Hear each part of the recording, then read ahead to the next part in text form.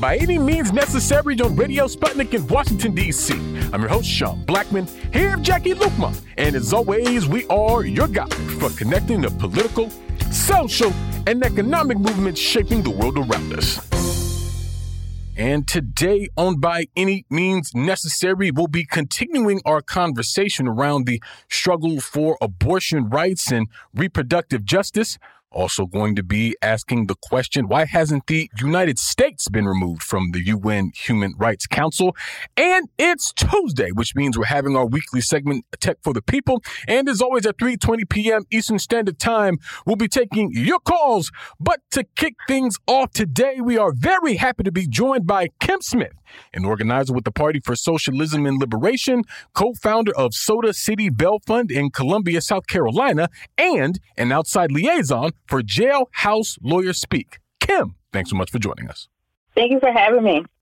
Absolutely. And Kim, it's been reported that murder charges will be dismissed against a 26-year-old woman in Brownsville, Texas, who was charged with, quote, a self-induced abortion down in Brownsville, Texas, and was also released on $500,000 bail.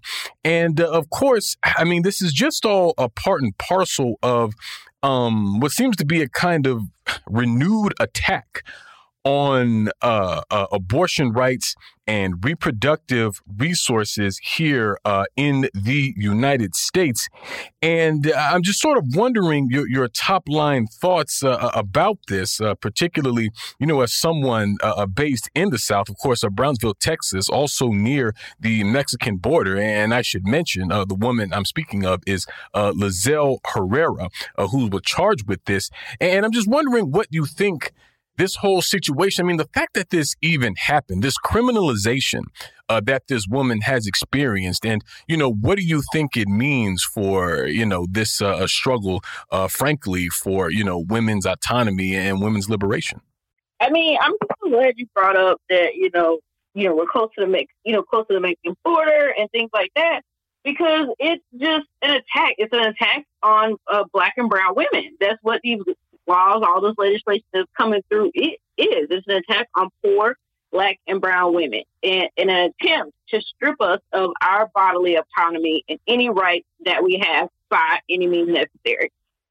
Yeah, definitely. And, you know, one thing that sticks out a lot to me about how all of this has played out, Kim, is, I mean, this really weak-kneed kind of mealy-mouthed way that the Democrats have been operating. I mean, one would think that this wing of the American political mainstream, the one that sort of claims or presents itself as the, you know, protector and defender of the rights of poor, working, and oppressed people, and an advocate for progressive policies. I mean, you think that this would be a pretty obvious thing to sort of really fight around, to where something like this, to what happened to Miss Herrera, wouldn't even happen to begin with. But we haven't seen that from the Democrats in any real way here. But what we have seen are massive demonstrations in the streets of the United States to really fight for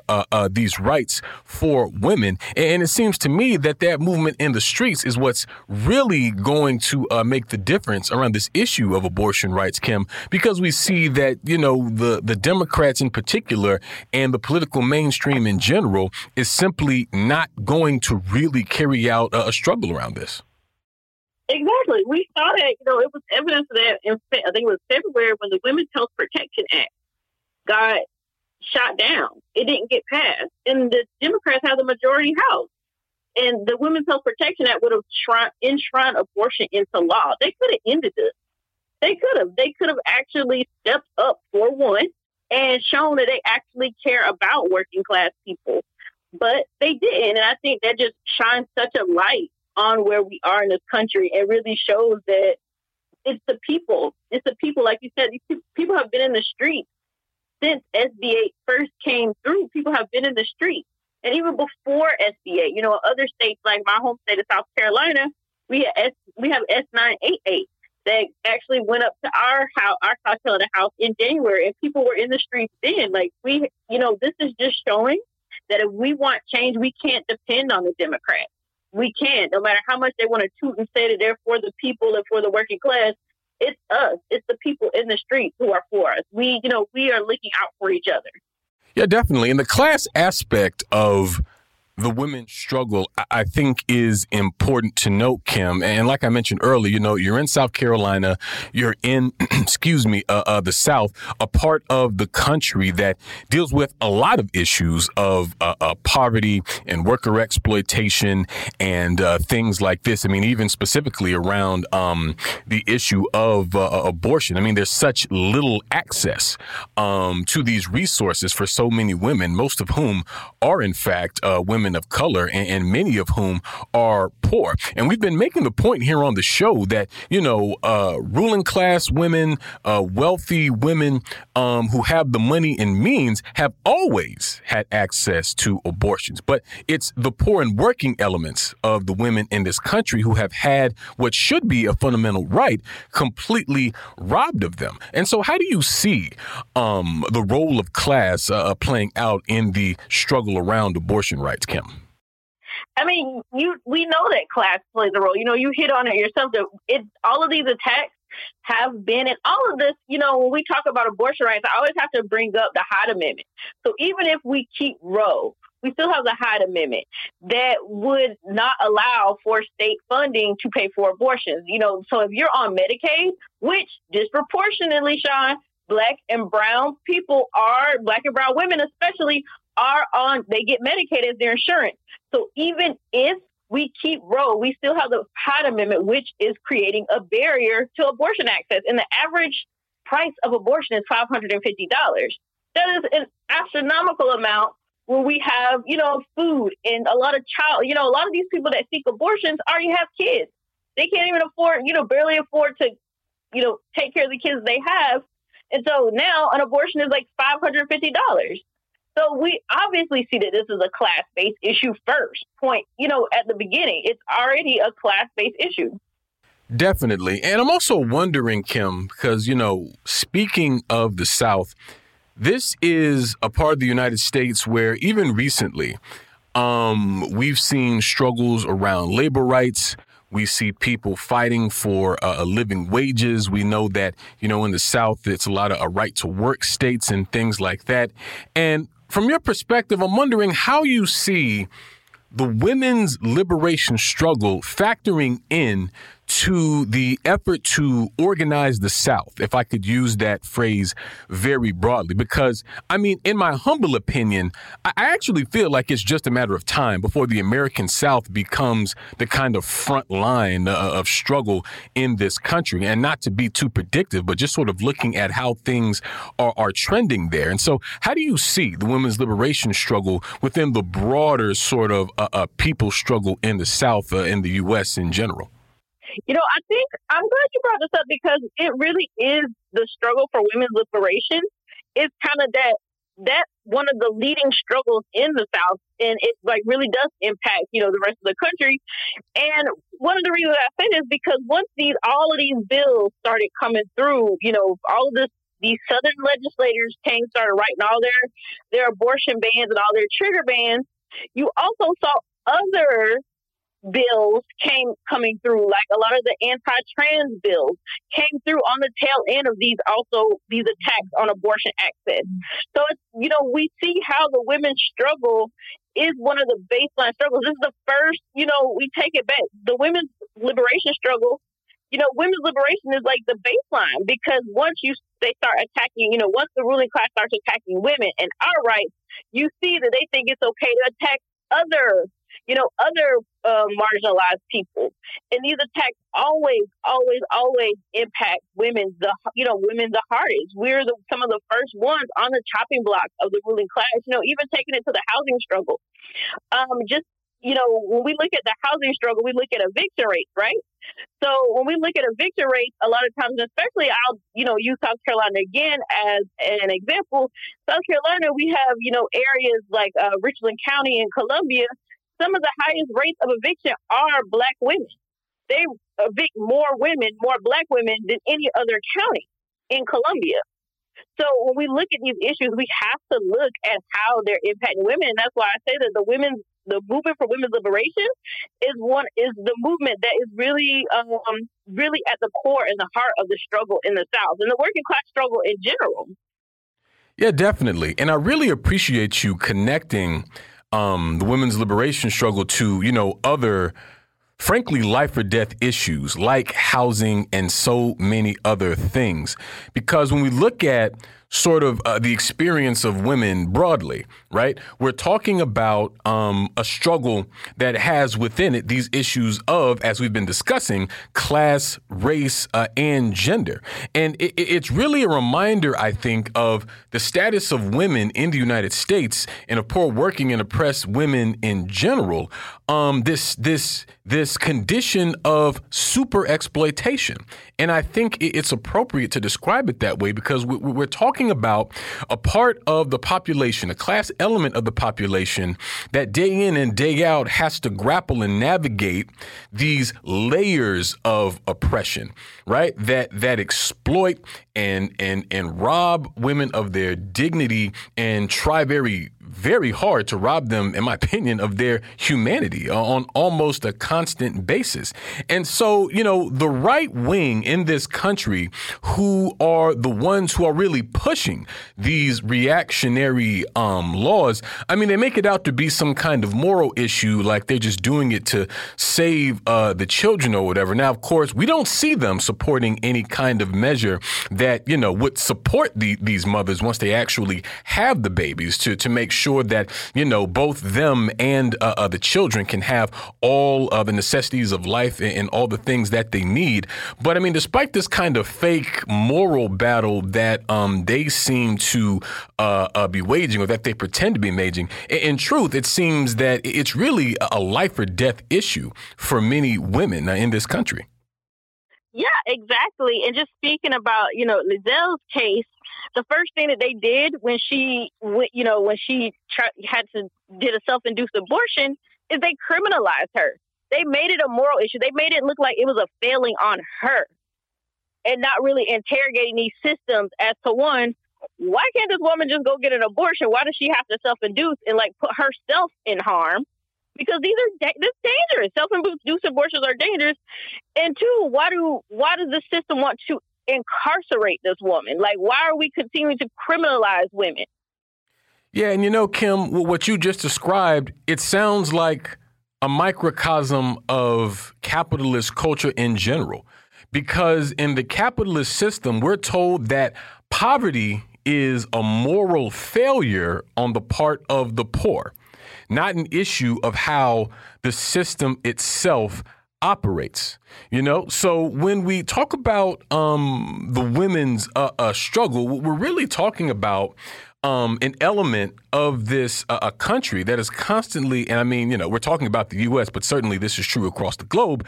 But really, we're talking about how capitalist exploitation impacts women who are, in fact, treated as property in the United States. And this is why I think we see all these other things like the gender pay gap and all these other disparities that really there's no sort of base logical reason for them to exist outside of the need for this patriarchal capitalist system to, frankly, be a bloodsucker of women to try to hoard their wealth, the wealth of their labor, and like we're saying in this case, actually try to force them to perform the unpaid labor of motherhood, which is not something that I think gets sort of enough attention with all this mainstream coverage of the issue. And so this is what I mean when we talk about the super exploitation of women. So not only are women having their health stolen by the labor that they're coerced to sell, but they're also compelled socially and culturally to carry out the free labor of raising and rearing children, or what some call the second shift. You know what I mean? And so it really is, I think, revealing about how important women's exploitation is to the capitalist system, because it really seems like that's the root of a lot of this, Kim. Exactly. And just like you just mentioned, they're trying to force forcing women to do this extra labor, for like not giving us a choice, not giving us, right now we do have the choice to get an abortion in some states. And some, we do have the choice. Texas, of course, is trying to rip those choices away, and we still have those choices, but they're trying to just take that away to force us to continue to do labor. And like you said, like you spoke to before, they're not trying to help us raise the children. They're not trying to help us, financially. They're not trying to, I myself am somebody who got an abortion. And the reason that I got an abortion is because I was making $7.25 at a retail job, and I already had a 5-year-old that I was trying to pay for daycare, buy clothes for, and also pay bills in my house. I had no one was, the people that were yelling at me outside of the abortion clinic telling me that I'm, this horrible person and, this and this and that. None of them were offering any type of help. Hey, well, let's help you raise this child. Let's give you some money to pay your bills. Nobody was offering that because the system doesn't offer that. Right now, daycare is astronomical. We can't even afford daycare. Prices of food are going up. I talked about Medicaid earlier. Healthcare is being stripped from women. Medicaid is being stripped. So all these services, all of these things are being stripped from us, and we're being forced to continue to produce children for labor so that our labor can still continuously be exploited.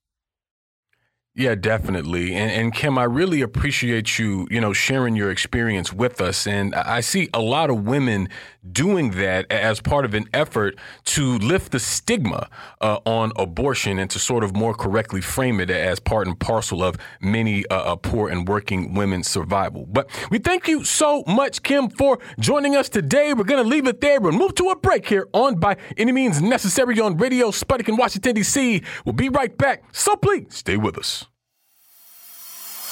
By any means necessary.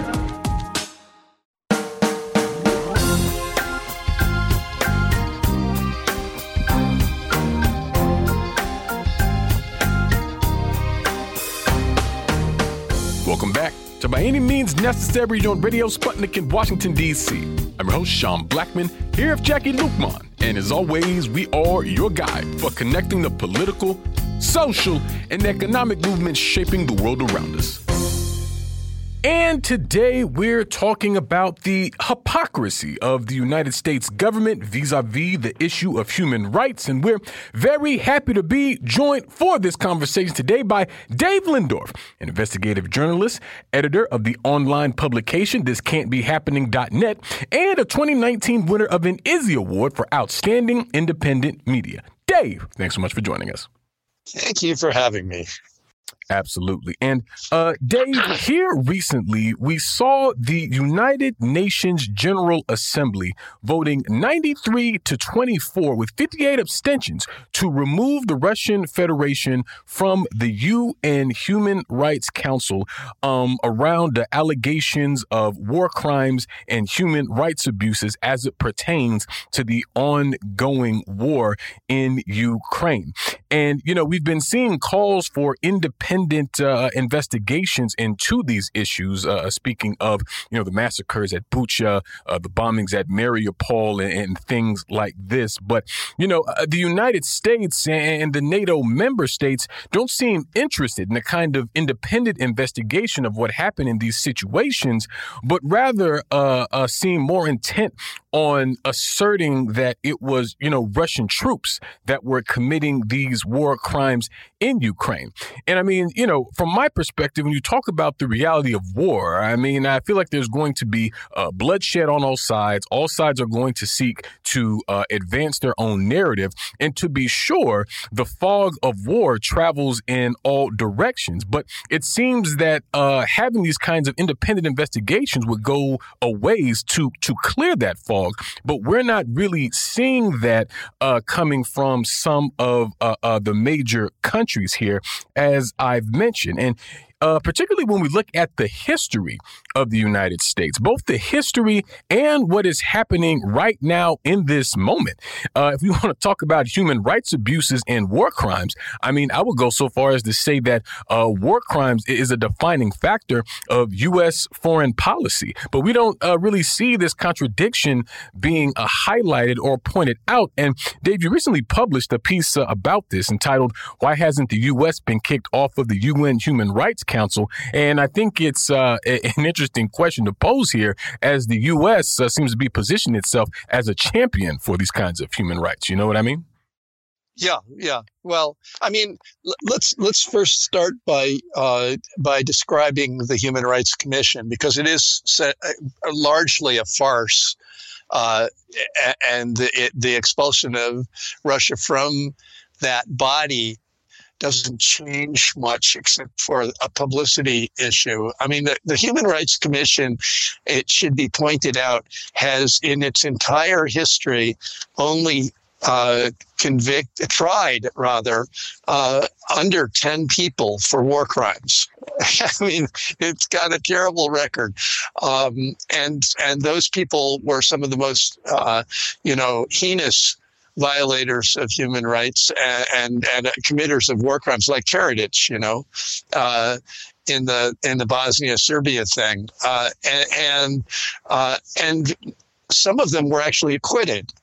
Of those few who were ever tried for war crimes. Countries have not been tried for war crimes, but should be.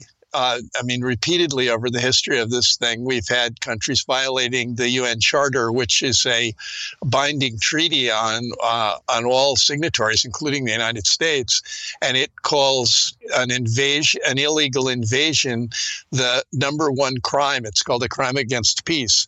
The U.S. has been guilty of that in Vietnam, in Laos, in Cambodia, the only country we actually had sanctioned to do a legal invasion was Korea, because it was approved by the UN Security Council.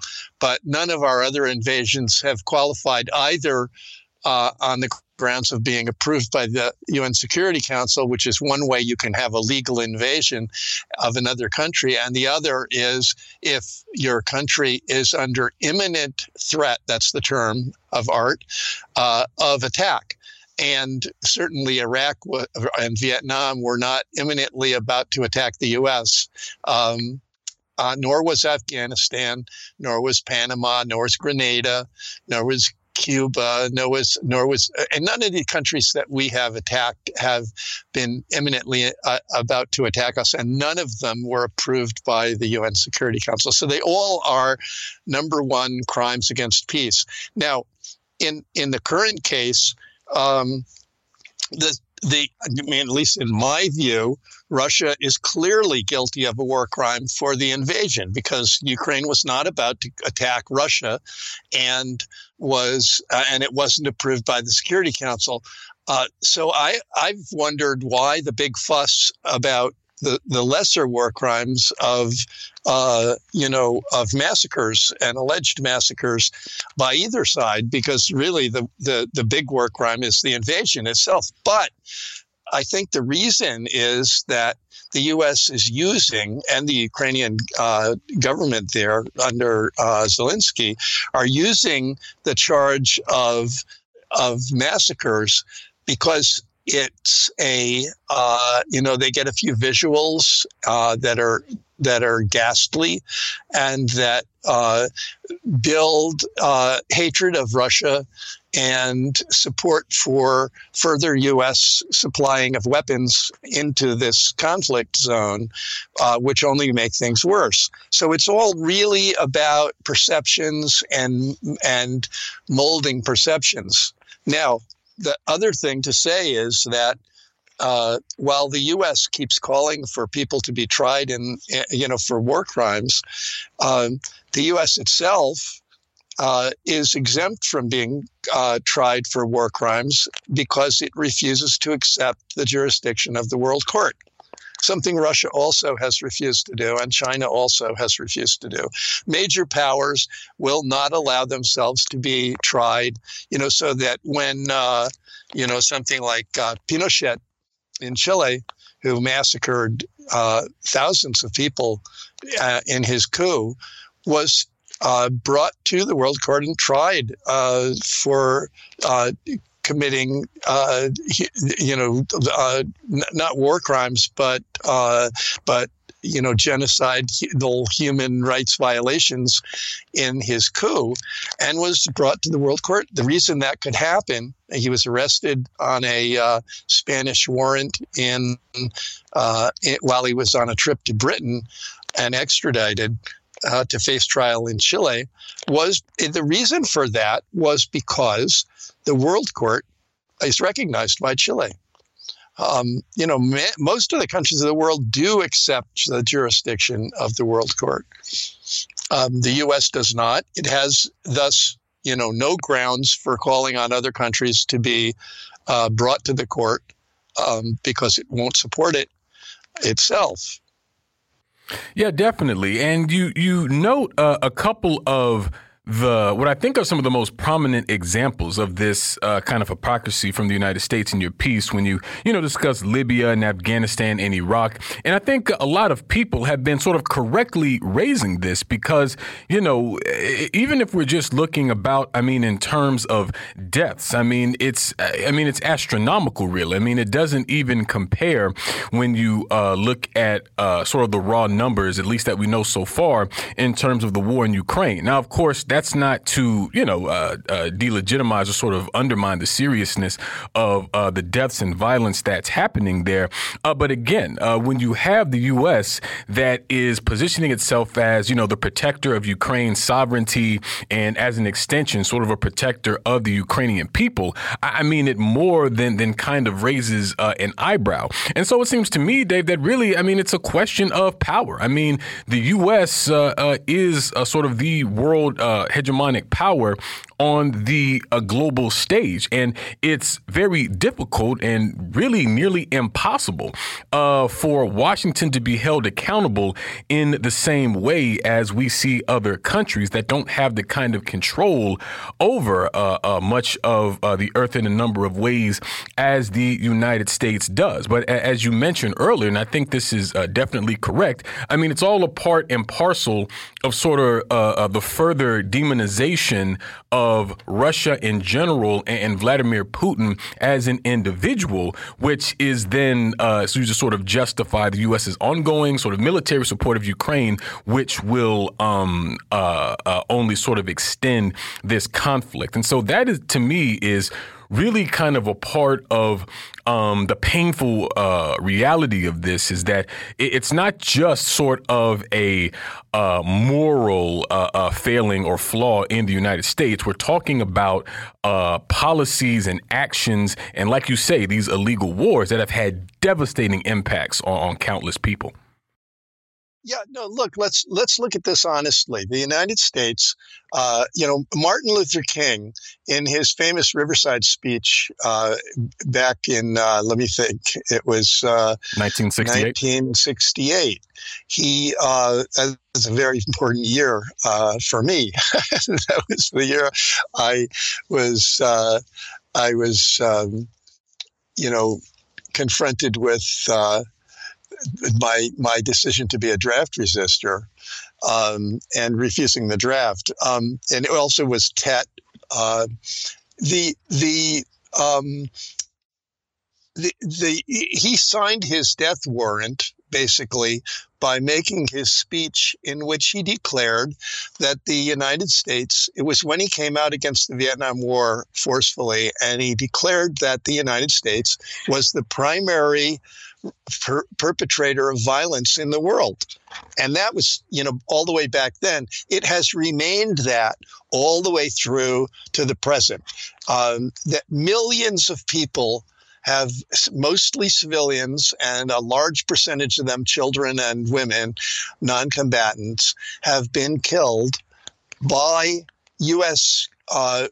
war efforts around the world, beginning in Korea when we carpet bombed the North and killed several million people, mostly civilians.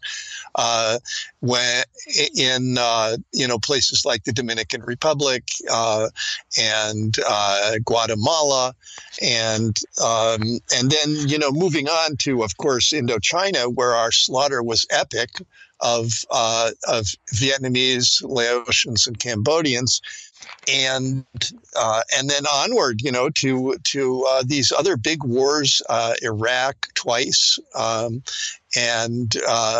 then Afghanistan, in between those two wars in Iraq and invasions of Iraq, and and onward to Syria, where we've also slaughtered people and destroyed cities far more than even Mariupol has been destroyed. So the U.S. continues to be the primary perpetrator of violence, and we as Americans don't think about it. It's like down the tunnel of forgetfulness, but that's the truth. And now what we're doing in Ukraine is we're basically blocking Zelensky, who showed repeatedly an interest in settling this thing, on terms that probably Russia would accept, of perhaps minimal territorial loss of eastern Donbass and an agreement to remain neutral, like Austria and Finland have been for, since World War II, and both very prosperous democracies, by the way, for doing that, because they haven't had to have huge armies since they're neutral. And then also promising not to try to join NATO, and getting a pledge from NATO that they wouldn't try to put bases in Ukraine. That would end the fighting, end the killing, and it would be over. And instead, we're arming the Ukrainians to fight on a battle that they cannot win. Let's face it, they've shown a phenomenal ability to stop the Russian advance, and to fight really courageously, even citizens, but they can't win. They can't. Russia is not going to leave Crimea, and it's not going to leave Donbass and Luhansk. I mean, I think that everyone understands that. They're not going to be pushed out of those. And one reason is because they have support in those two regions, which they didn't have so much in the surrounding area around places like Kiev. So, at some point, there's going to be a stalemate recognized, and a lot of killing can happen between now and that point, or it can stop right now. And the U.S. prefers to keep fighting to the last Ukrainian, which I think is very, very, very tragic. Yeah, and Dave, you're not the first person who's come on the show and said that the United States is willing to fight Russia down to the last Ukrainian. And that is sort of a horrifying thing to think about. But I think it's true. And when we see what I would describe as a kind of just bottomless brutality and, frankly, just genocidal fervor of Washington across the globe proves that they're willing to do such a thing. And I did want to make a slight correction, King. I said 1968, but the Beyond Vietnam speech was April 4th, 1967, which is a year to the day of his assassination, interestingly enough. And so I absolutely agree with you that he kind of, that basically he kind of had to go from that point, from the standpoint of the United States, because he refused and was deeply criticized for this. He refused to be parochial. He refused to keep his message restricted to simply racism inside the United States. And King himself actually highlighted this hypocrisy. He talked about how, the media praised him for preaching nonviolence against racist sheriffs in Mississippi and Alabama, but condemned him for criticizing the U.S.'s violence in Vietnam. And he also, talks about in different places, the triple evils of, racism, economic exploitation, and war, which I think is very much a dynamic that we're grappling with in the 21st century. But Dave, King also talked about, and I'm paraphrasing here, but he talked about how, the smithereens of, the bombs that the U.S. drops on other countries actually lands in the U.S. because so much money that should go to uplifting the poor and improving people's conditions, giving them living wages, food, clothes, shelter, quality education, all of that is going to war that is only going to cause a death, bloodshed, and destruction for another people. And when we see the hundreds of billions of dollars that the U.S. government today under Joe Biden is giving to the war, it feels that very much like that dynamic that King told us about some decades ago is still very much in place. And worse than that, Sean, the current military budget has soared by not the 800 million or 1.3 billion that the U.S. is pledging in arms for Ukraine. It's risen by 20-something billion because in this huge campaign to demonize Russia over this invasion, the U.S. has given away like vast amounts of money to the arms industry on projects that won't be completed for 5 or 10 years from now. They've increased funding for more ships, more planes, more new space weapons, and all things that have nothing to do with Ukraine. And so they're just taking advantage of this war hysteria to increase the budget to an epic level that is the largest in constant dollars since the end of World War II. This is absurd. Definitely. Well, we thank you so much, Dave, for joining us today. We're going to leave it there and move to a break here on By Any Means Necessary on Radio Sputnik in Washington, D.C. We'll be right back, so please stay with us. By any means necessary.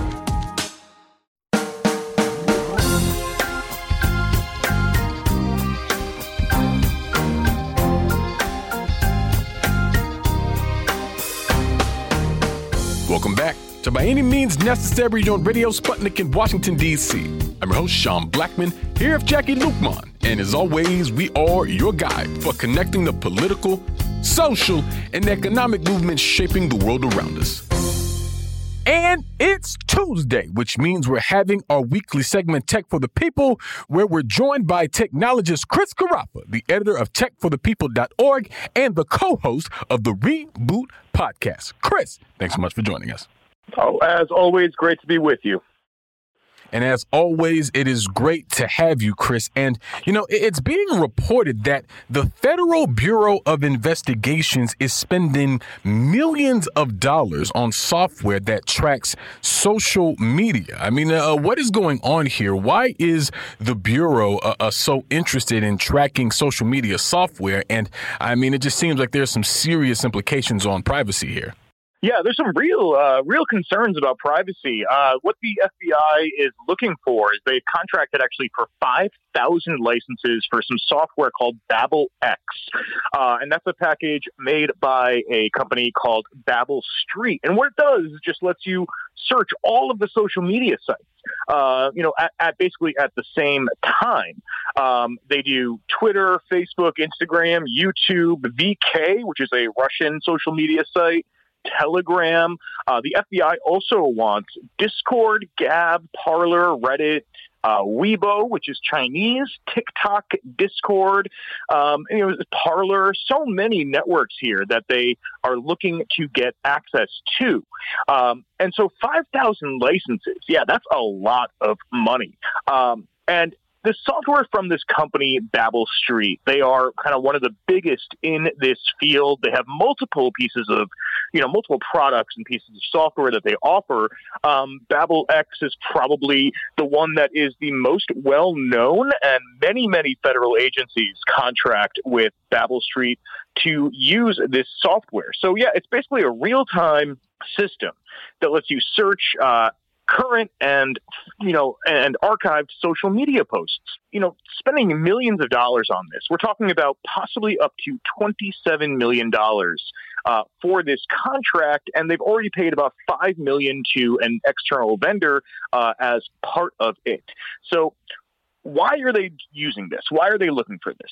The initial reason that they give is because the January 6th attempted coup was, if you were paying attention, planned basically on social media and promoted on social media.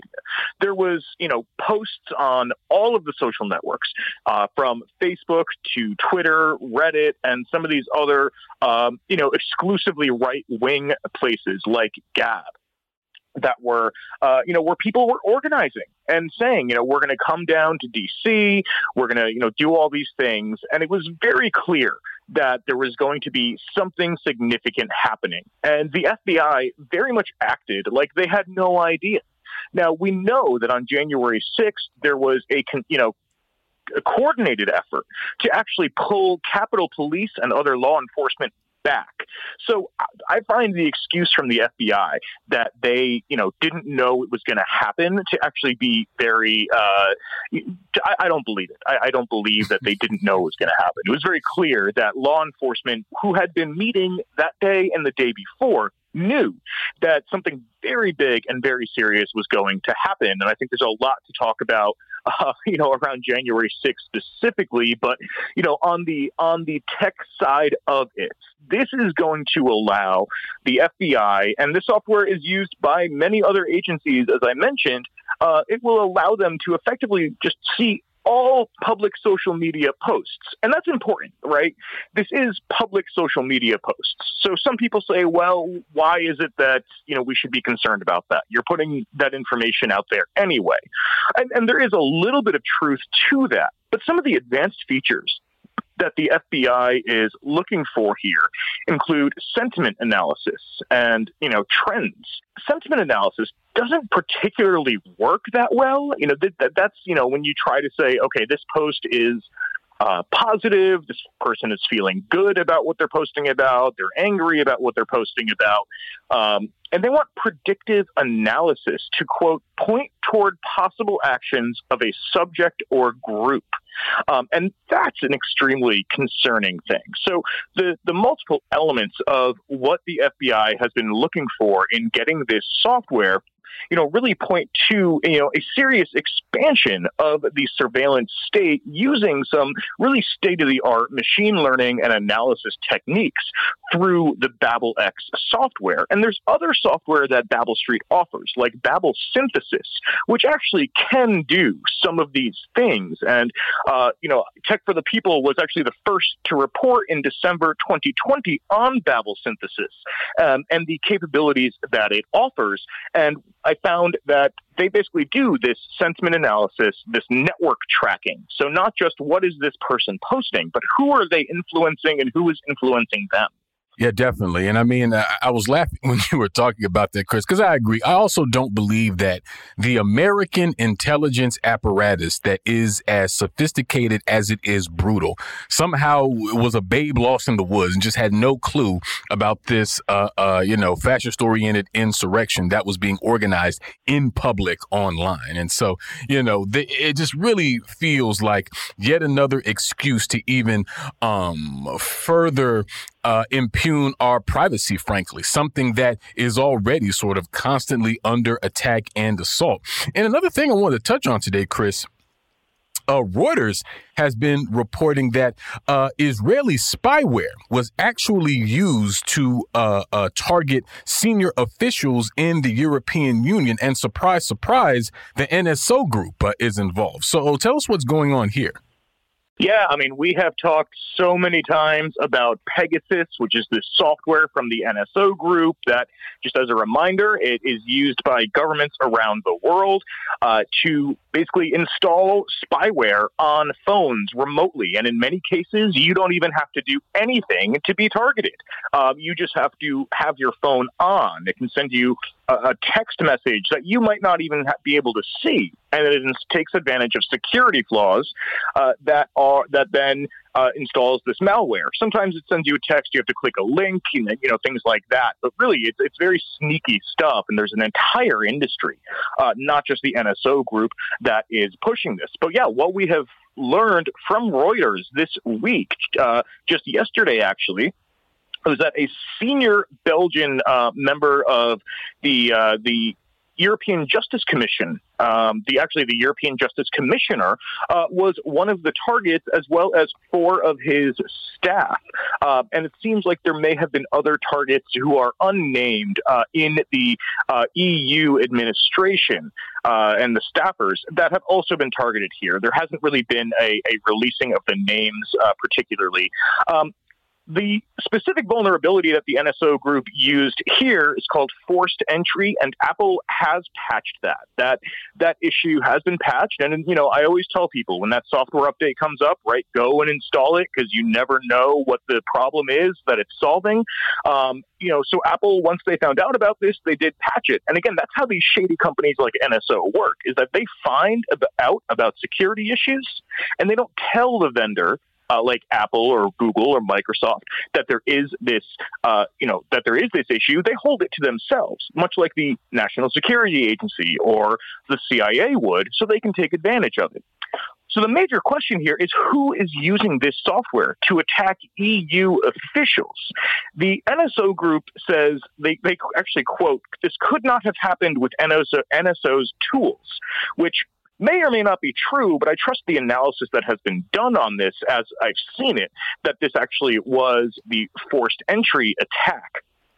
But whether or not it is the NSO group, I think the real concern is that there is an entire industry here that makes tools like Pegasus. NSO, again, is the kind of most infamous one that everyone has at this point heard about, especially since a lot of the exposés last summer. But there are other companies that do this and offer that. NSO Group is based out of Israel. Many of these companies are based out of Israel, and Israel has to approve many of the sales of NSO Group products to other countries. So major question here, and we need, a full investigation into this, is who actually used this to attack EU officials? Who has used it to attack Hungarian and Polish officials as well? Of course, in addition to the many labor activists, human rights workers, and politicians around the world who have been targets of Pegasus spyware. Yeah, and I mean, it's pretty frightening, honestly, because we know very well that the rank and file person, really anywhere is subject to this kind of surveillance. But, high-ranking officials of, sovereign governments being targeted with it as well, I think paints something of a worrisome picture. And we also know, as I think you mentioned there, Chris, about the role that this kind of technology plays in political suppression. And so, not only is it something that can be used to crush political dissent, but I also feel that looking at this, it could also be a real obstacle to real diplomacy and peace in that way. You know what I mean? It just feels like it can be such a disruptive force in a time where a real diplomacy and a kind of actual critical, true kind of peace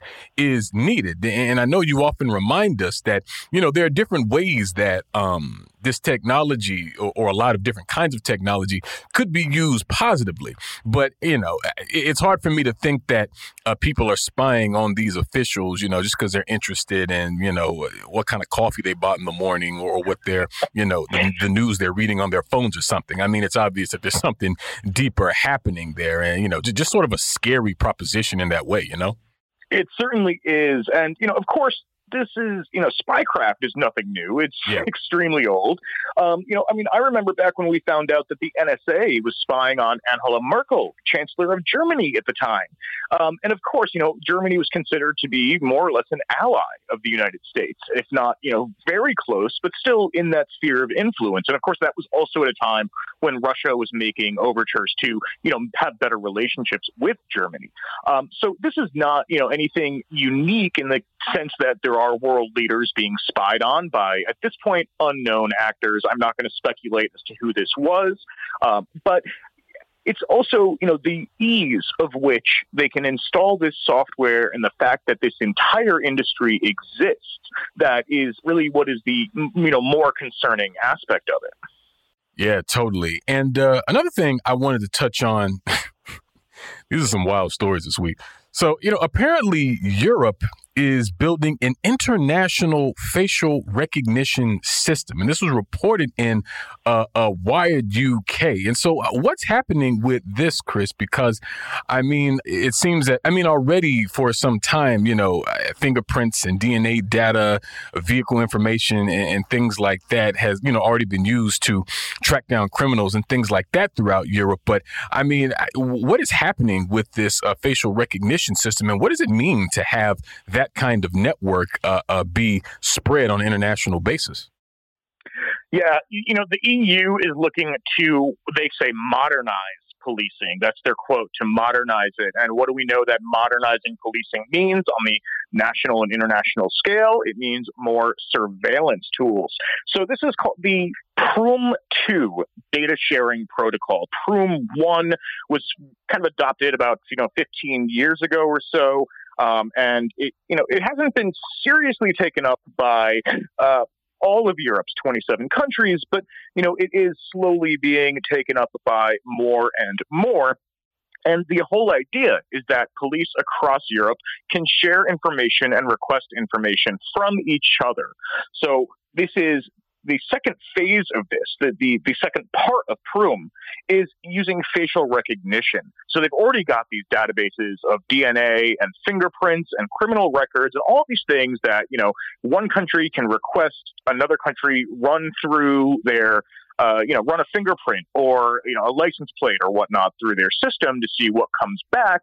Now they're going to be adding or looking to be adding facial recognition to this. So this is, we're talking about Europe, we're talking about, hundreds of millions of people in addition to people who visit Europe. So non-Europeans who try to visit Europe, who just come into the EU, in that travel zone. Could also be part of this. There have been intelligence sharing systems between European countries and, of course, between the U.S. and European countries for quite some time. It's the adding of facial recognition to this, seems to be really the next step in this international surveillance state that is going to then extend, of course, to each individual country's federal police, and then in that country could be extended then to local police forces. Because if you have a facial recognition system, why wouldn't you use it if you are a police or intelligence agency? Definitely. And to me, Chris, this feels like a massive expansion of the very kind of like police surveillance state that we've discussed a lot on the show. Here in the U.S., we see it, in a lot of different ways, through tracking social media like we've been discussing, through, partnerships with, tech companies like The Ring and things like that. And that's, already, to me, a pretty considerable violation. But like you say, we're talking about like a cross sort of continental network setting this up. And the idea of policing and surveillance sort of becoming almost one in the same in that way, I think has some, or could have certainly some troublesome ripple effects in terms of how it impacts people in real time. Because we've already seen, what happens when artificial intelligence and other such tech is brought into policing or law enforcement. I believe we were talking recently about, I think it was 3 men here in the U.S. that were, wrongly convicted of crimes using a lot of this tech as well. And when you expanded to that level. I mean, it seems like situations like that are basically inevitable. So it almost seems like not if people's rights may be violated because of this, but when, you know what I mean? Well, when is right now, and they keep just pushing these things.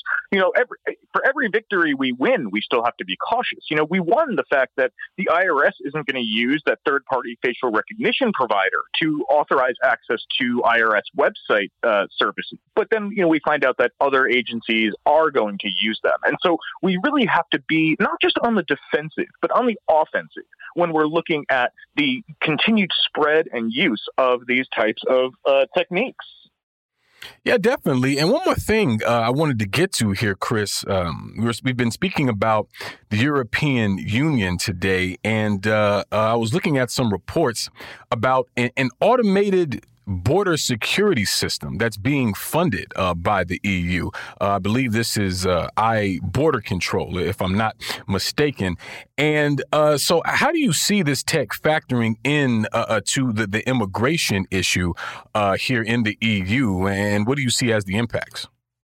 Yeah, I mean, one of the most concerning things that I have seen about this border control, people want to check this out. It's a great website, iborderctrl.no. This is a website pointing out all of the things wrong with it. One of the things that they're going to do is install kiosks in customs areas and airports that you kind of talk to, and it asks you questions about your trip. How long are you staying? Where are you going? Where are you coming from? Things like that. And it claims that it can do lie detection. They even brag there's a video that's been circulating on Twitter. They even brag that the system is going to go from being 76% accurate to like 85% accurate, which is like, that means it'll fail 15% of the time at least.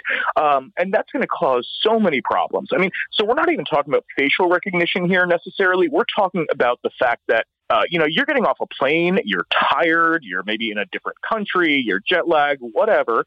And this software package is going to try to figure out if you're lying or not, and then, force you into deeper, an interview or whatnot with a customs official if a software package thinks you're lying. I mean, this is just, first of all, I think it's a way to just like have fewer people working, and to automate work that, people could be doing. But also, yeah, it is a major immigration issue.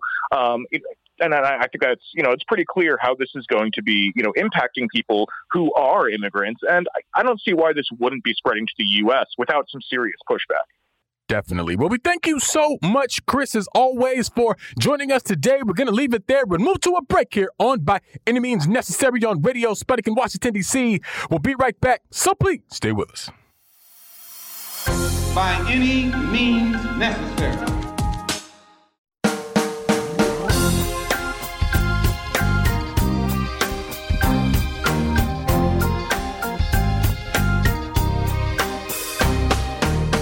Welcome back to By Any Means Necessary on Radio Sputnik in Washington, D.C. I'm your host, Sean Blackman, here with Jackie Lukman. And as always, we are your guide for connecting the political, social, and economic movements shaping the world around us.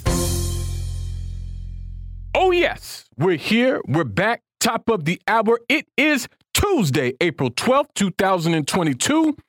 And of course, in 20 minutes, you'll be able to give us a call here at By Any Means Necessary to give us your thoughts, ideas, questions, or concerns about anything you've heard on the show today, anything at all relevant happening on this earth. We want to hear from you. And at that time, you can give us a call at 202-521-1320. That's 202-521-1320. Our operators are standing by. You can also check out the show on SputnikNews.com/radio_by_any_means. Broadcasting live, streaming on rumble.com/C as in cat/BAM necessary. And you can now download our shows on Sputnik.mave.digital. That's Sputnik.mave.digital. But wherever you are in this world and however you link up with us, we most certainly want to hear from you at the top of the hour.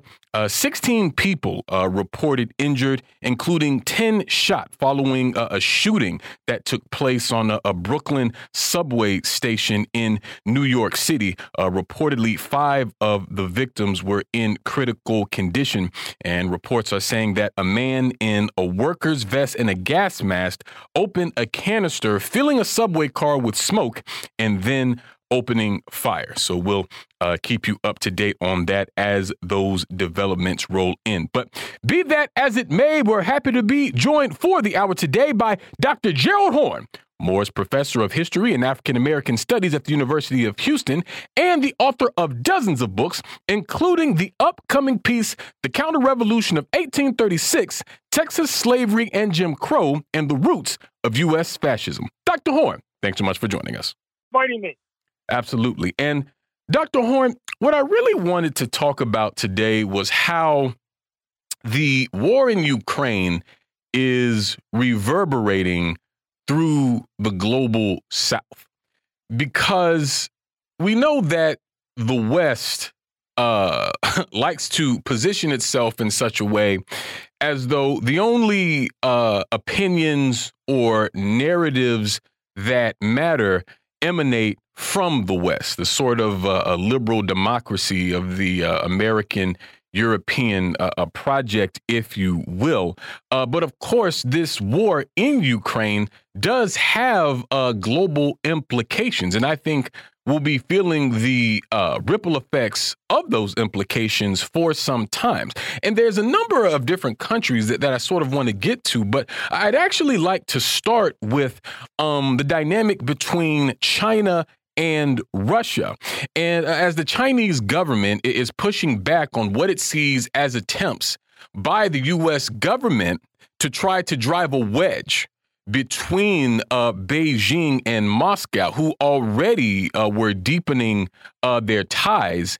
And these ties have been strengthened even further by the West sort of, marginalizing Russia, removing it from the SWIFT system and things like this. I mean, Zhao Lijian, who's a spokesperson for the Chinese Foreign Ministry, said in a recent media briefing that ties between Russia and China can, withstand these sorts of attempts at a division that are being directed by Washington. And, this comes within the context of this report on the American news site The Hill, which was entitled China's Long Game with Russia, that attempted to frame these deepening ties between China and Russia as opportunistic on the part of Beijing, saying that China, knows that Russia will be, quote, weakened, isolated, and desperate after the conflict in Ukraine comes to an end. And basically, Beijing is positioning itself to pick up the pieces.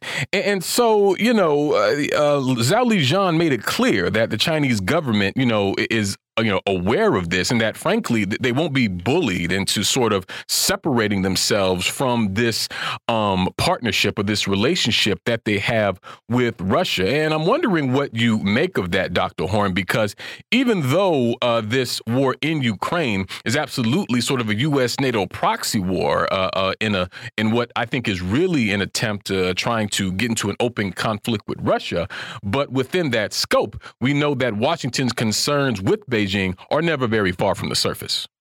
Never very far from the surface, indeed. And in fact, listeners may recall that in the early stages of the conflict in Eastern Europe, I wrote a piece on the website of the Black Agenda Report, which you can still find, which sought to point out that the ultimate target of NATO, dominated by the United States, is the People's Republic of China, but it's difficult to confront frontally China directly, not least if that had been the gambit of Washington.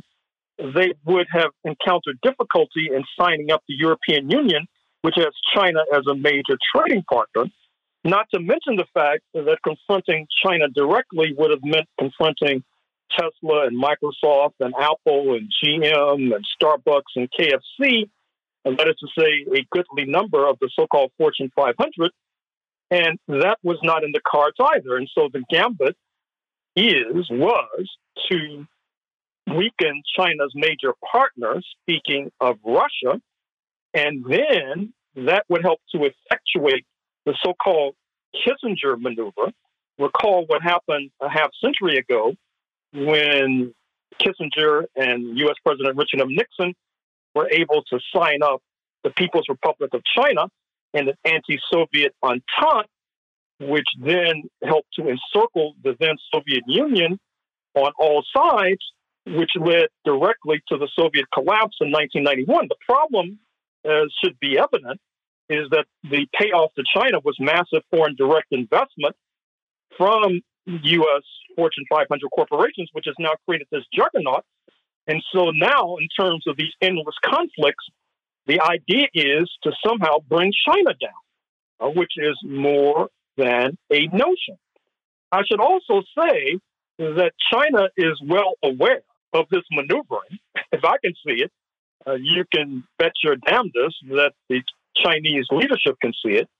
Indeed, if they read the Wall Street Journal yesterday, they would have seen mentioned offhandedly in a lengthy article on China that China actually fears regime change, that regime change in Beijing is also on Washington's agenda, in addition to regime change in Moscow. And indeed, if you look at the organs of the U.S.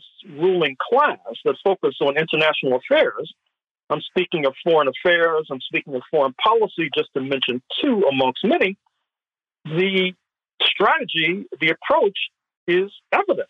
That is to say, to engage in a confrontation with Russia and China simultaneously, which is more than a notion. It's a fool's errand, and inevitably will lead in tears, particularly on the west bank of the Atlantic. But alas, that seems to be the approach. I should also say that in terms of the reading assignments that I'm pitching out today, your alert listeners may want to read the transcript of the interview by Sergei Lavrov, the Russian foreign minister, that appears on the RT.com site, wherein he suggests that what this conflict in Eastern Europe is all about is weakening, if not overturning, the hegemony of U.S. imperialism. And I think that there is something to that. And you see that inferentially in terms of the maneuver that U.S. imperialism is making, because they realize that despite all of the hoopla in the press, it's U.S. imperialism that to a degree is on the back foot right now.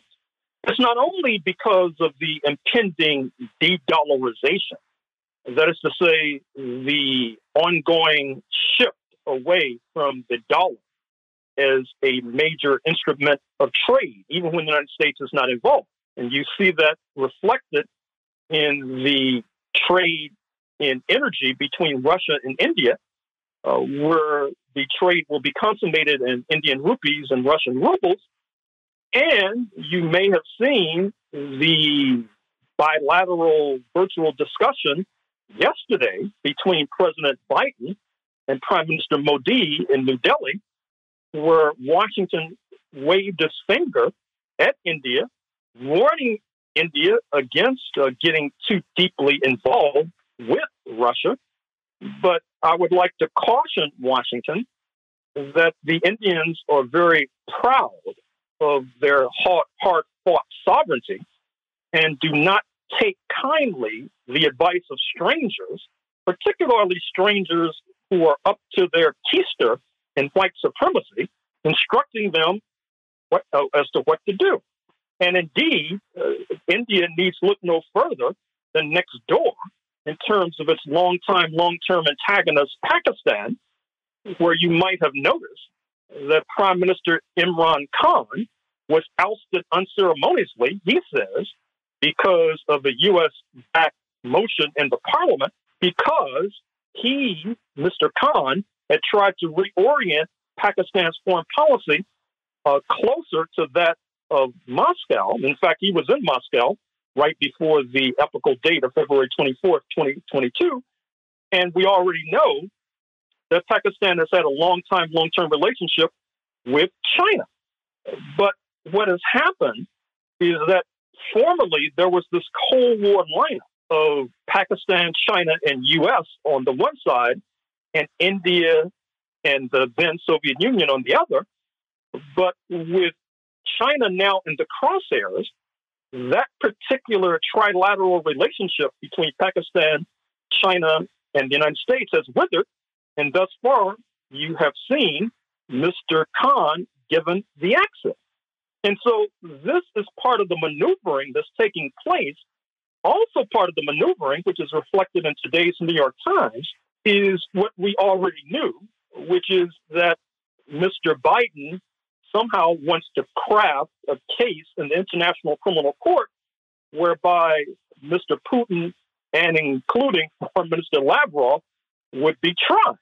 Now, this is very curious, as the United States is not a signatory to the charter of the ICC, and the United States has been satisfied and indeed has been a major sponsor of the ICC as being a major bludgeon against African leaders. Indeed, overwhelmingly and disproportionately, those tried before the ICC have hailed from Africa. But it's a sign of U.S. desperation and weakness that now the United States is reconsidering the ICC, and it's not a good look, I'm afraid to say, for a nation immersed and enmeshed in white supremacy, which used to have an idea that working hard meant, quote, working like a Negro, unquote, which to use a phrase that I guess fortunately has disappeared.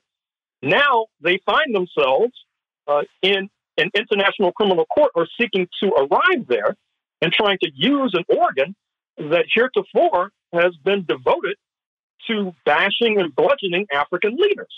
But we also know that the International Criminal Court has opened a file against United States imperialism because of its depredations in Afghanistan, not to mention its ally in Israel in terms of its depredations on the West Bank and in Gaza. And so I'm not sure how Washington will square that circle. That is to say, seeking to use the ICC on the one hand, and then seeking to escape its clutches on the other, and how it will circumvent the law passed in the United States some years ago that even intimated that the United States might contemplate an invasion of The Hague in the Netherlands if the International Criminal Court was so bold as to move against U.S. war criminals, not to mention the fact that of late, Washington under Mr. Trump was seeking to sanction leaders of the ICC, seizing their bank accounts, the relatives of ICC leaders seizing their bank accounts as well. So this is part of the contradictions that U.S. imperialism has found itself ensnared in. Indeed, it's as convoluted and as well-connected, I'm afraid to say, as a bowl of spaghetti. There's these contradictions in which the United States finds itself right now. Definitely. And, you know, you talk about the United States not being a signatory to the ICC. I mean, I'm reminded of just the other day when Cuba's permanent representative to the United Nations, Mr. Pedro Luis Pedroso Cuesta, a black man, actually noted about, and this was concerning Russia being kicked off the UN Human Rights Council. And he pointed out that the U.S. was against even establishing the UN Human Rights Council. But here it is weaponizing it for its own ends. And certainly, and Dr. Horn, I was hoping you could expound on something you mentioned a moment ago when you talked about how Washington attempting to drive a wedge between China and Russia, you described it as a fool's errand. Why is that? What makes it a fool's errand? Well, you know, if you follow the ruling class satraps and spokespersons like I do, you'll see reference to the past complicated relations between China and Russia. As I pointed out, for example, many times, when the Western European nations were getting fat from the plunder and pillage of the Americas and Africa, speaking of Britain and France in the first instance, Russia was moving east establishing its window on the Pacific, speaking of Vladivostok, in 1860. Moving east, much of the land that it gobbled up was oftentimes at the expense of a weakened and weakening China. So the idea is that those historic contradictions between Russia and China, which of course raised their ugly head about a half century ago when you had the Nixon-Kissinger Entente, which followed closely in the wake of border clashes between China and the then Soviet Union. So the idea is that those contradictions can be reawakened. The problem that they're obviously not contemplating is that Beijing is sufficiently alert to recognize that Russia is their firewall, and that if their firewall is weakened, they're next on the agenda. So this idea that somehow Washington can reawaken the contradictions between Moscow and Beijing and play upon those contradictions as if this were 1972 and you had Henry Kissinger at the controls, I think that that's malarkey. To coin a phrase, it's poppycock, it's a fool's errand, and simply won't work. But it betokens the point of the desperation of U.S. imperialism, that they're now concocting fantasies that have little hope of being effectuated, which once again bespeaks the point that Sergei Lavrov makes in the aforementioned RT.com interview, which is that despite the hoopla in the bourgeois press, the corporate media, it's U.S. imperialism and its allies that are right now on the back foot.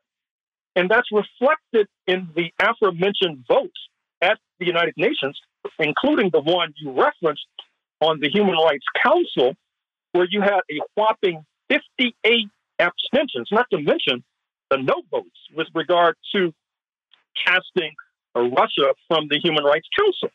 That is a loud signal, particularly since the abstentions and the no's basically included the overwhelming bulk of humanity, including the delegates from China, India, Indonesia, South Africa, etc.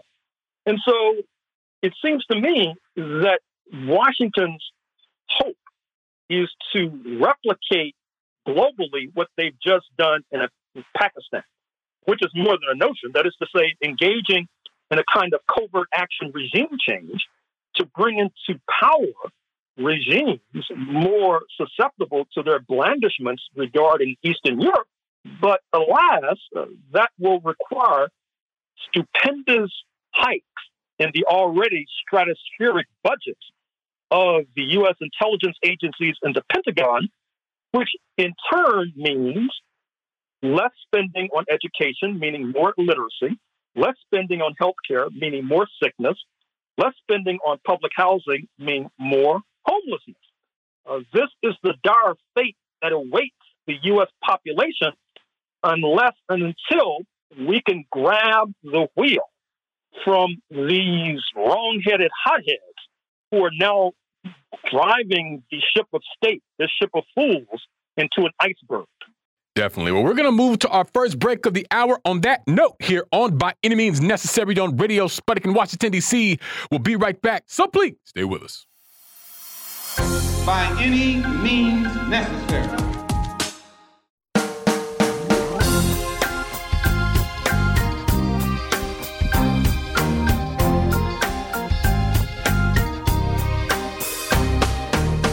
Welcome back to By Any Means Necessary on Radio Sputnik in Washington, D.C. I'm your host, Sean Blackman, here with Jackie Lukman. And as always, we are your guide for connecting the political, social, and economic movements shaping the world around us. Phone lines now open 202-521-1320. That's 202-521-1320. We continue to be joined by Dr. Gerald Horne.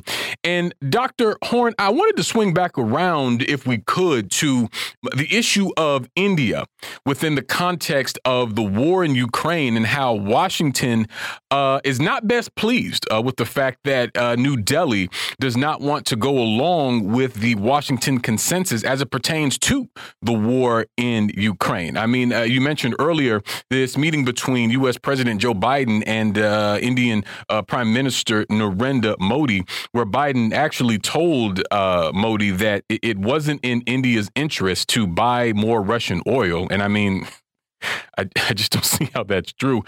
But there's another thing that I want to raise too, Dr. Horne, because this whole thing between the U.S. and India as it concerns Ukraine and Russia, it's hilariously transparent because we have Anthony Blinken, the U.S. Secretary of State, saying that the U.S. will be monitoring a rise in human rights abuses in India all of a sudden. Well, ain't that convenient, right? So, back when the Indian government was repressing the farmers' protest, which at one point was the largest protest happening on Earth, or when they were, raiding the offices and attacking the journalists of dissident platforms like NewsClick, we didn't hear anything from Washington on this. Now, all of a sudden, Washington is interested in the human rights abuses in India. And I mean, like I say, it's just so obvious what the U.S. is doing here in trying to cajole these other countries, particularly those close to the U.S., to come on the side and have the same sort of line and frankly, to join in on the attack on Russia.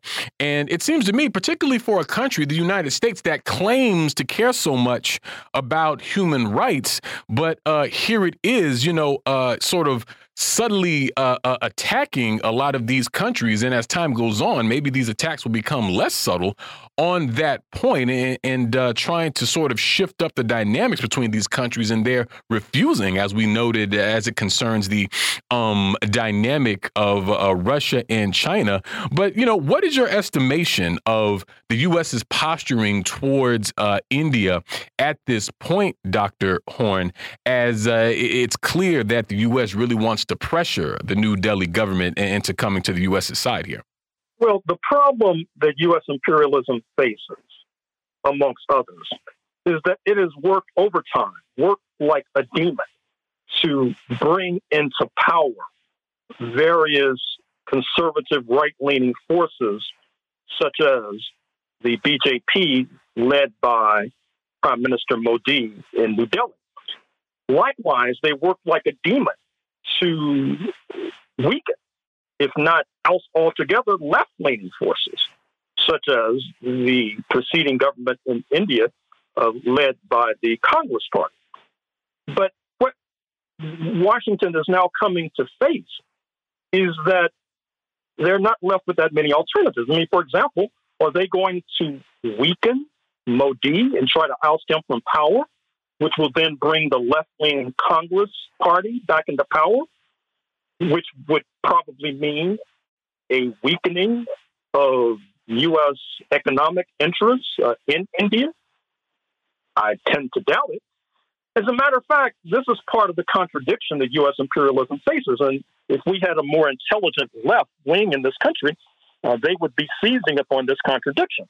We know that the United States bet the farm, spent trillions, weakening the former Soviet Union, leading to the ouster from power of communists by 1991, the rise to power of non-communists.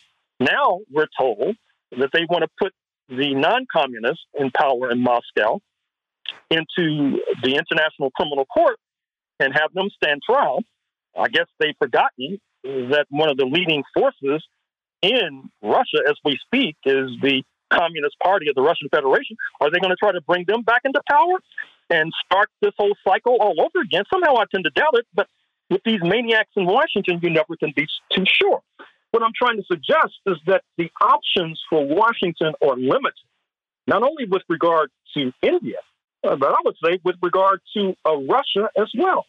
And with regard to India in particular, and you can say this for a number of countries, many countries in the so-called global south have had it up to their keister with this double standard, whereby Washington does not need a UN mandate to go into Iraq.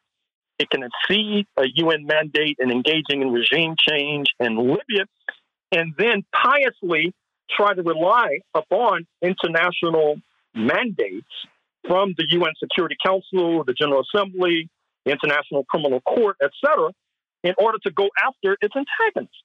In other words, it's a double standard where the North Atlantic powers led by the United States can operate like cowboys and everybody else has to operate like choir boys. That's unsustainable, but Washington does not realize it as of yet. And that's one of the reasons that I think that Sergei Lavrov made the comments that I pointed to earlier in our conversation. Likewise, with regard to India, their memories are sufficiently long to recall what happened more than a half century ago when Bangladesh was surging towards independence. That is the former East Pakistan on India's eastern border. And Washington, of course, was in solidarity with the cutthroats in Islamabad. And Washington actually sent a military flotilla to the vicinity to intimidate India, which was helping the freedom fighters in Bangladesh. And it was Moscow that, of course, backed up India in that confrontation, saving it from being ravaged, perhaps carved up like a Thanksgiving turkey by Washington and Pakistan. And so that has not been forgotten. India, as noted, jealously guards its sovereignty and does not take kindly to the kinds of gangster-like threats that were issued by Secretary of State Blinken. Someone should recognize and should remember and should remind him that he is not dealing with one of these countries that the United States has overrun of late. He's dealing with a major power, 1.3 billion strong India, and he would be well advised to back off. Yeah, and you mentioned the historic tension between India and Pakistan. I think it's noteworthy that they both abstained on the UN General Assembly vote to oust Russia from the UN Human Rights Council. And you made mention a little earlier about how Pakistani leader Imran Khan was ousted there and replaced by one Shahbaz Sharif.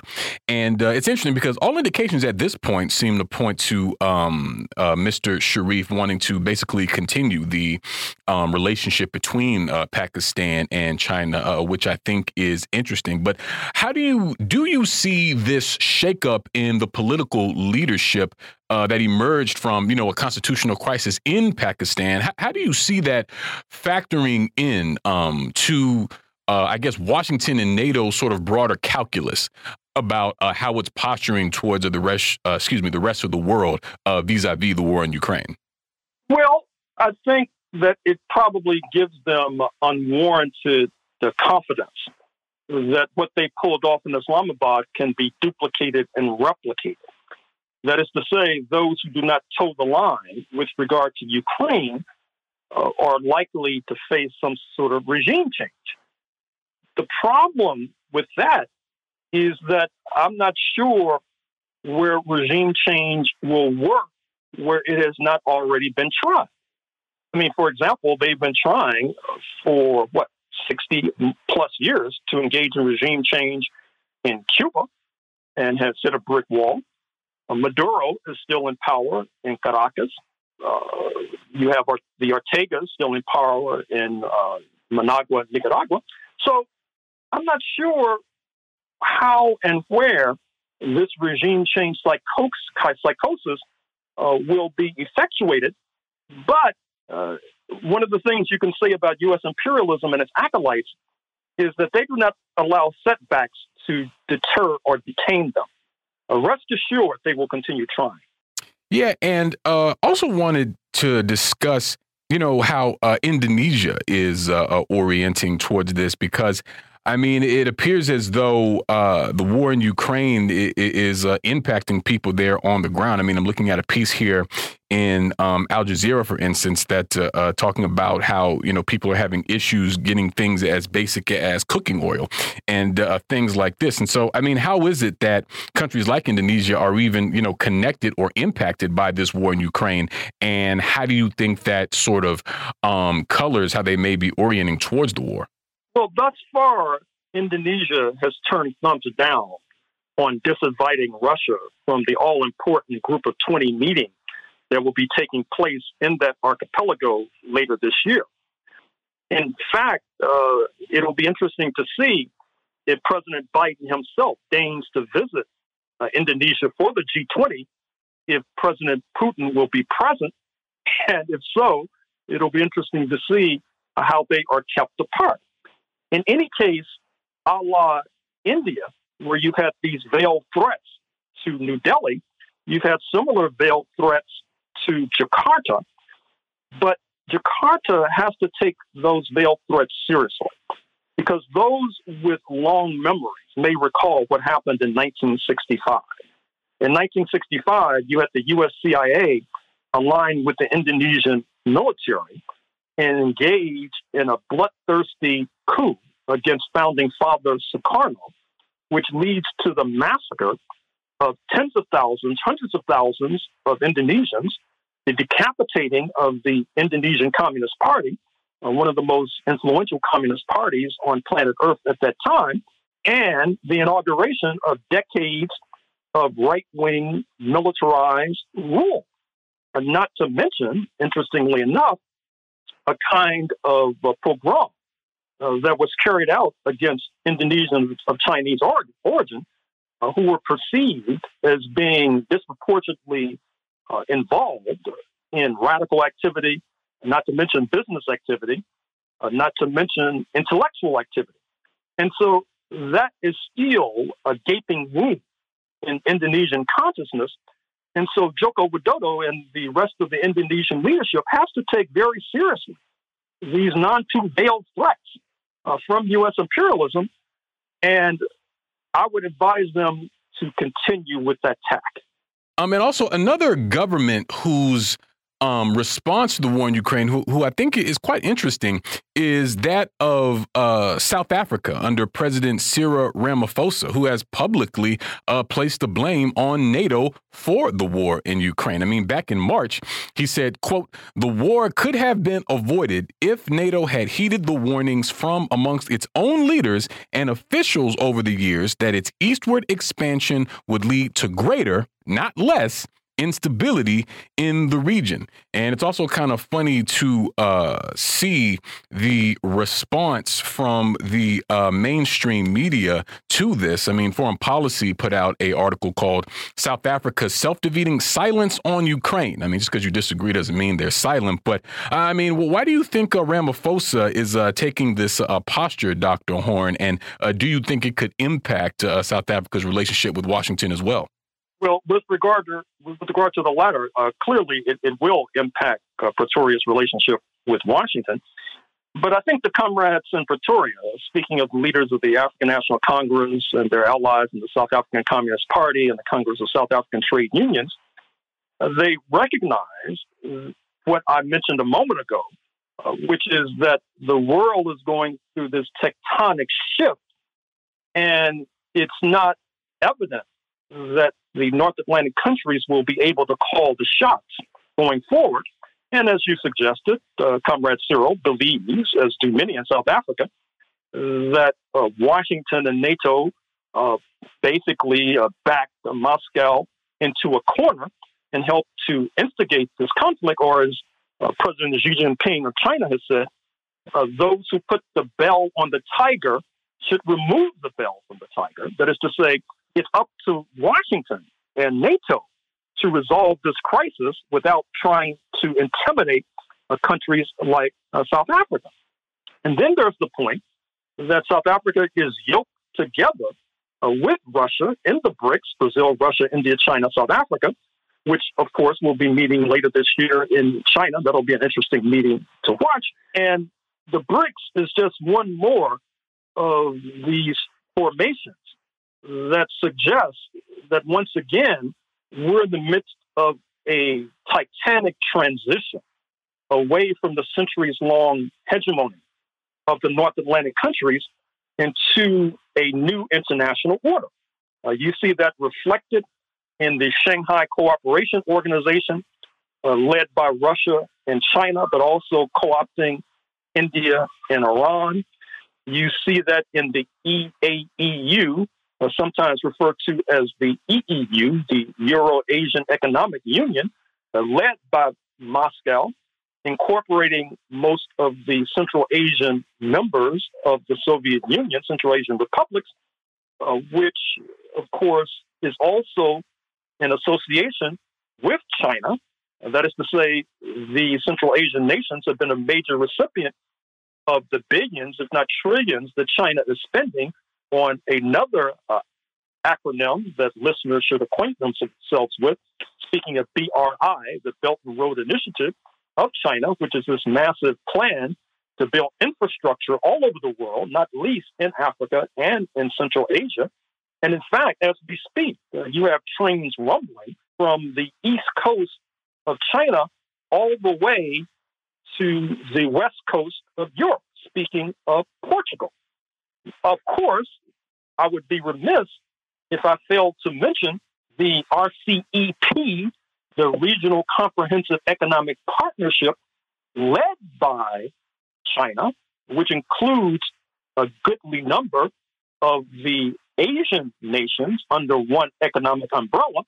And so when the comrades in South Africa, and indeed in Southern Africa, because of course Zimbabwe voted against expelling Russia from the Human Rights Council as well, and Namibia is like-minded, well, when they look at the world, they're not so sure, A, if it makes sense to continue to follow the diktat of U.S. imperialism and its sidekicks, or B, does it really profit them to do so if they were opportunists? And certainly they're not opportunists, because to the extent that Russian gold is boycotted, South African gold will increase in value.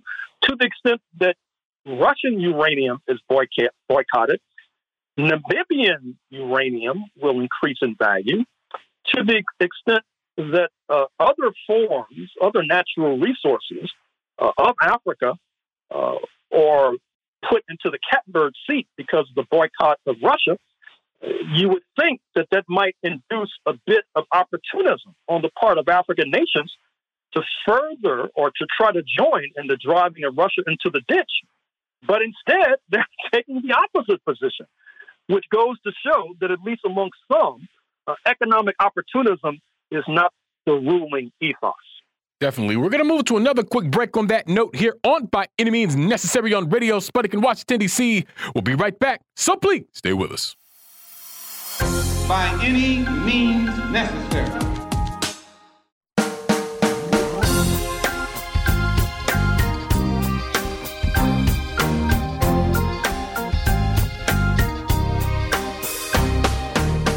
Welcome back to By Any Means Necessary on Radio Sputnik in Washington, D.C.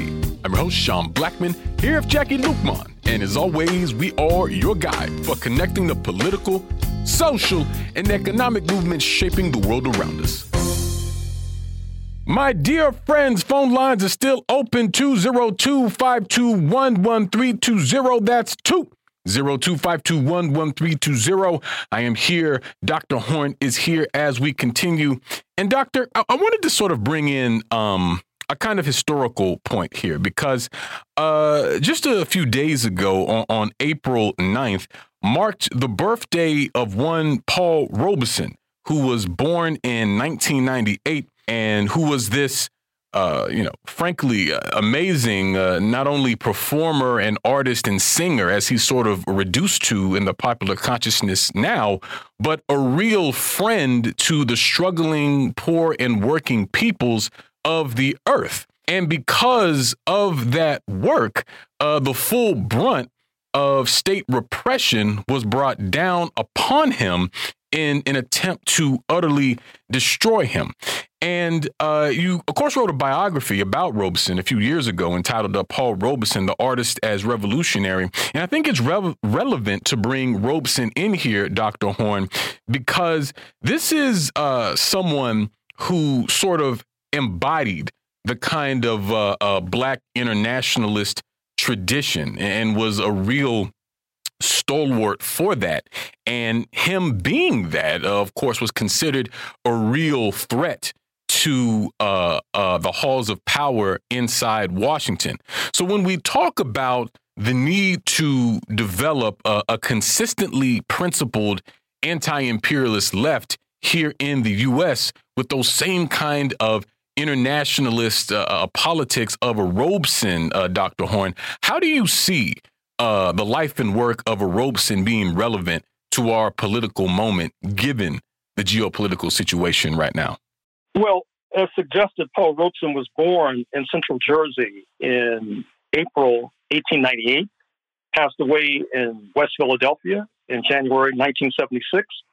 In between was a stellar athlete, playing professional football at one point, a lawyer, graduate of Columbia University School of Law, also an exile living for years in London, but also a friend of Moscow. And in fact, Russian was one of the many languages that he spoke.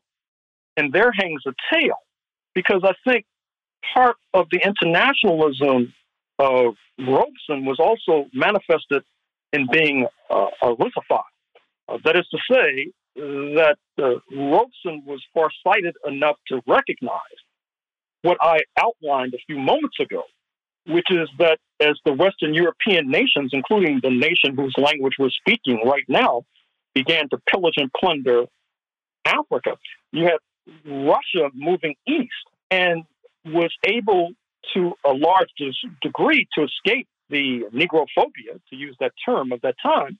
And in fact, as I pointed out, and I think in that Black Agenda Report article that I referenced, in the 1890s, when Ethiopia was about to fall victim to Italian invasion, it was Russia that armed the Abyssinians, the Ethiopians, to the teeth to prevent that from happening. And then, of course, that continued through the 1960s and the 1970s, when the liberation of the southern cone of Africa was largely dependent not only upon Russian weapons, but on Russian subsidized Cuban troops, who, of course, defeated the apartheid military a few decades ago in Angola, which set the stage for the liberation of for the consolidation of Angolan independence, not to mention the liberation of Namibia and South Africa's elections in 1994.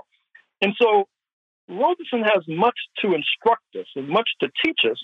And I think that's one of the reasons why he's been subjected to such defamation. And I think it's important for, and I would say this particularly to our Black brothers and sisters in the audience, to take their logic to its conclusion. That is to say, if you submit that the United States is a nation grounded in white supremacy, do not be surprised if U.S. imperialism is hostile to those who align with the antagonists of U.S. imperialism, and that those who align with the antagonists of U.S. imperialism, such as the great Paul Robeson, are then subjected to defamation. So if you're sincerely interested in liberation of your people, then it seems to me you're not going to be able to fake the funk, to talk out of one side of your mouth about white supremacy, and on the other side of your mouth, not taking the steps necessary to bring that monster to its knees. Well, I couldn't agree more with that. And, in our last few minutes here, Doctor, just for, a special treat for our listeners, I know you had some reading recommendations on baseball and the Panthers and things like this. So what do you got for us? Well, with regard to the Panthers, I'm doing a book on the LA Panthers. And so whenever I get an opportunity to speak to the masses, I suggest that folks who have insight into the LA Panthers, specifically the Black Panther Party, generally find my email address online and write me with what you know. Or if you have the goal for researchers, which is to say minutes of meetings, send it as an attachment. But of course, maybe contact me beforehand so I won't fall victim to phishing. With regard to baseball, I'm considering doing a book about baseball. And I've thought about that for a while. And so I'm looking for baseball fans who have insight into vignettes that represent and reflect some of the episodes I would like to write about. Now, I'll give you a representative vignette to give listeners an idea of where I'm going and where I would like them to direct me. On the last day of the baseball season in 1976, you had two men for the Kansas City Royals, Hal McRae, who was black, George Brett, who was not, who were tied for the batting championship. What happens is that an outfielder who was not black for the Minnesota team, Minnesota Twins, who they were fighting and battling, let a fly ball from George Brett drop intentionally so that George Brett could win the batting championship. And one has to wonder, well, why does he want George Brett to win the batting championship? Or why does he want Hal McRae to lose? Of course, Hal McRae thought of the same item, and he charged the dugout and wanted to fight some of these Minnesota Twins teams. So I'm looking for vignettes that represent that kind of white supremacy on the diamond. And of course, if I go forward with this project, I'll be quite grateful to you. Yeah, and I'm just curious, why the LA Panthers? Why that aspect of the organization in particular? Well, the LA Panthers, because number one, they may have had the strongest chapter. Number two, they may have endured the most killings. You might be familiar with the killings on the UCLA campus in January 1969. Number three, they were a major fundraising source for the organization as a whole because they tapped into Hollywood money. Jane Fonda, Gene Seberg, you may recall, was a major star before she committed suicide after a rumor was floated that she was pregnant with the child of a Black Panther leader. And so it's a chapter of the Panthers that has not received sufficient attention. And of course, it'll allow me to confront the contradictions that the Panthers face with the so-called cultural nationalists, the US organization, which is still in existence under the leadership of Maulana Karenga. Of course, the US organization was blamed and accused for masterminding the killing of the Panthers on the UCLA campus in January 1969. So there are many reasons why I'm tackling that particular organization, not to mention that I have a long-term relationship with Southern California, having taught at Santa Barbara, still doing a radio show on the Pacifica station in Los Angeles, KPFK. So there are many reasons for that.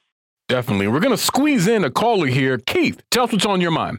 Great show. Welcome back, Dr. Horn. Just a quick question. I have friends and contacts in Sweden and Finland, and they're saying that now there's talk that, how could I put it, that they are considering joining NATO. And I refuse to believe that. I think that's a head fake and a way to placate the empire temporarily, but they know what time it is because in a crunch, they will be left just like Saakashvili was in Georgia, as will be the case in Ukraine. They will be abandoned. Thank you. Thank you, Keith. Always good to hear from you. Hope to hear from you again soon. Dr. Horn, your thoughts? Well, I would like to caution Helsinki and Stockholm that this would be an inadvisable time to join NATO when I dare say this is not its finest hour. And in fact, it would not surprise me at all if this conflict in Eastern Europe eventuates with the liquidation of NATO. It reminds me of what James Baldwin, the great Black intellectual, said about integration. He said it was like integrating into a burning house. Joining NATO at this fraught moment would be like integrating a burning house. Yeah.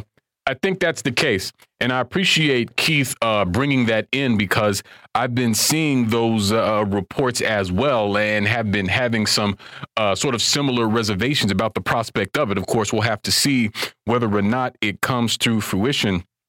But I wanted to say, because we were discussing the Panthers and Paul Robeson, and, these are two entities that are both a part of that radical black internationalist anti-imperialist tradition. And this is precisely what black people in the United States, I think, unfortunately, have largely been divorced from, right? In a number of ways. As we've seen some of the traditional institutions like the Congressional Black Caucus, which used to be quite good on these issues, sort of go down a very liberal path, particularly following the presidency of one Barack Hussein Obama. And I'm going to say it again, y'all, like I do all the time. The presidency of Barack Obama signaled a historic setback in black politics in the United States, because it created this feeling that imperialism is basically okay as long as the person looks like us, as long as the president, the vice president, the head of the Pentagon, the ambassador to the United Nations, all of that, as long as it's some black folks doing imperialism, well, then it's A-OK. But we have to reject this, because imperialism is something that stands to impact us just as it stands to impact the struggling peoples of the earth. And I think Dr. Horn sort of alluded to this a little earlier in our conversation, talking about this gross, just absolute disgusting amount of money that Joseph Robinette Biden is sending to the Ukraine military, despite the fact that there's so much suffering, so much hunger, so much homelessness, wages that are not at a rate that a person can actually live on. All of the most fundamental indicators of social progress, right? And these resources and all this money is being sent to support yet another war effort that only benefits the U.S. ruling class and the war profiteers. And with this military support and development and the maintenance of these 800 some odd bases across the earth, what happens when they have these leftover weapons and tanks and things like that? Where do they go? They give them to the police. This is what we see under policies like the 1033 program, the militarization of the police in the United States, which is directly connected to the repression of black communities under racist police terror, is undergirded by U.S. imperialism. So, yes, Ukraine should be your concern. This is not quote unquote white folks' business. This is your business. If you live on Earth, it's your business, because guess what? If the United States gets into an open conflict with Russia, those are two nuclear armed powers. And at that point, it's humanity's concern. And so I think it's so important that we have this kind of clarity over the stakes that we're facing right now. We're in a historical moment. We are in a dangerous moment in so many ways. And what is at the root of this dangerous moment? It's the capitalist system, which is the root of imperialism. Vladimir Lenin told us that the character of imperialism fundamentally is economic. And so that system is in decline. Capitalism is in decline. The U.S. knows it's in decline, and it knows it can't do anything to stop it. But I want to reiterate something, that although capitalism and imperialism are crumbling, they're not going to fall tomorrow, and they're certainly not going to fall on their own. You and I have to do our duty to be involved and to be organized in the movement to overthrow this system that is responsible for the suffering of countless people across this earth throughout history and right up until this day. The system that enslaved our ancestors, the system that slaughtered the indigenous people of this hemisphere and in so many other places, right? What we're seeing right now is the logical conclusion of that system. But what you and I have to do is fight for a system that, instead of loving death and breeding death like the capitalist system does, we have to fight for a system that generates life and life more abundantly. My friends, this is our task as things continue to develop here and we notice these shifts in world politics, and I do hope you'll take advantage of your duty. But we're going to leave it there for today here on By Any Means Necessary on Radio Sputnik in Washington, D.C. I want to thank Dr. Gerald Horne so much for joining us today. We'll be back tomorrow with an all-new episode. So as always, we'll see you next time. Peace. By any means necessary.